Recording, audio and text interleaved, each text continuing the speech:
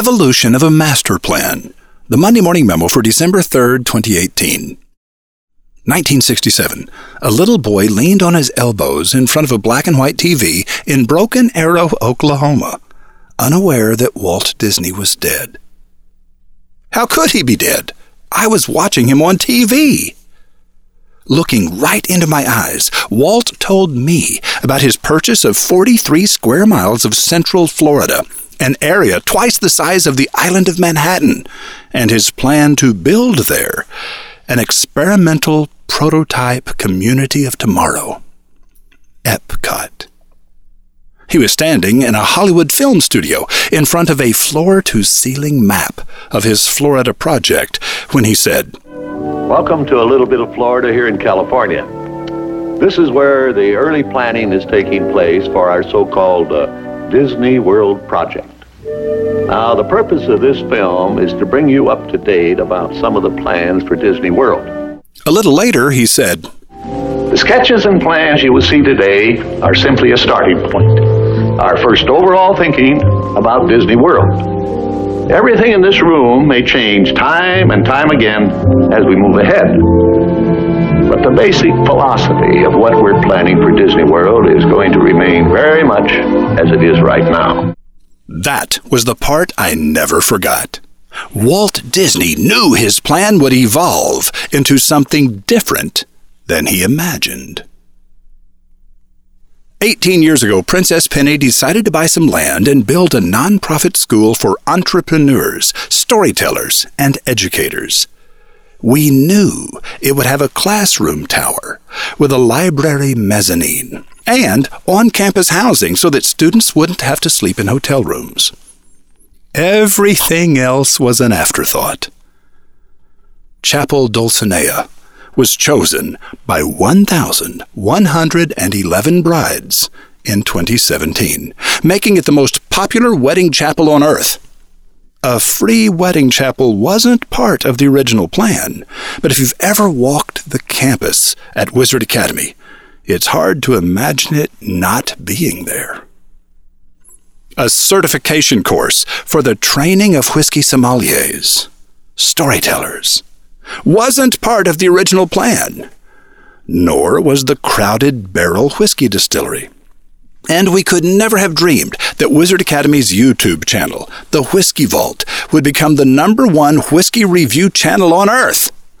We couldn't have imagined it because streaming online video didn't exist in the year 2000. And now, the Rocinante Gym. A couple of years ago, Brian Clapp donated state-of-the-art gym equipment, but it never got used because it was housed in a part of the campus where students never go. The solution? Build a sleek, cantilevered gym covered in glittering silver metal with an 18-foot glass wall looking at Chapel Dulcinea and put it next to the sidewalk between Spence Manor and Engelbrecht House. And of course, we'll be starting the House of the Lost Boys, your third student mansion, as soon as the gym is complete, probably in about 60 days. But that's not the big news. No, not by a long shot. In late spring 2019, the American Small Business Institute will be launching an important new certification course, the Ad Writers Master's Class, a 1-year online course, 26 modules, followed by 26 essay assignments, followed by a 3-day face-to-face working examination by a board of master ad writers.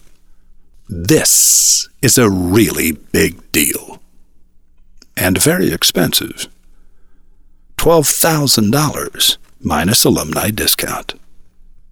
When you finally pass your board exams, and you can try as often as you want, you will be certified and admitted into the Ad Writers Guild, with appropriate pomp and fanfare and physical glitteralia. Because, after all, the American Small Business Institute is an extension of that wonderful dreamscape called Wizard Academy.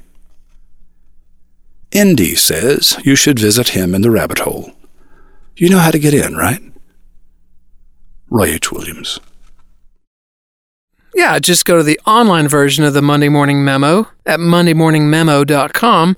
Scroll through the archives to December 3rd, 2018. Click the picture at the top, and we're diving down into the rabbit hole. Also, if you want to be pre-notified when the Ad Writers Masters class is about to be officially announced, just email Daniel at wizardofads.org. There's a hyperlink at the online version as well, in red, to his email address, too. And one other thing, just a little clarification, the Crowded Barrel Whiskey Distillery isn't technically located on Wizard Academy property. It was built with private funding on property owned by the Academy's very friendly next-door neighbors, Roy and Penny Williams. Aroo. Punk rock and successful businesses have much more in common than you might imagine, starting with authenticity and a refusal to conform. If Jeremy Dale hadn't spent the last 8 years as a vice president of Microsoft, people might dismiss his new book, The Punk Rock of Business, Applying a Punk Rock Attitude in the Modern Business Era. Weirdly, Jeremy's interview from London with roving reporter Rothbart comes on the very day that Jeremy is officially launching his latest venture, Otro, a digital fan club for worldwide soccer fans that is designed to be a punk rock business. Do you have what it takes to be a fast-paced, hard-edged punk rocker in business? Find out right now. MondayMorningRadio.com.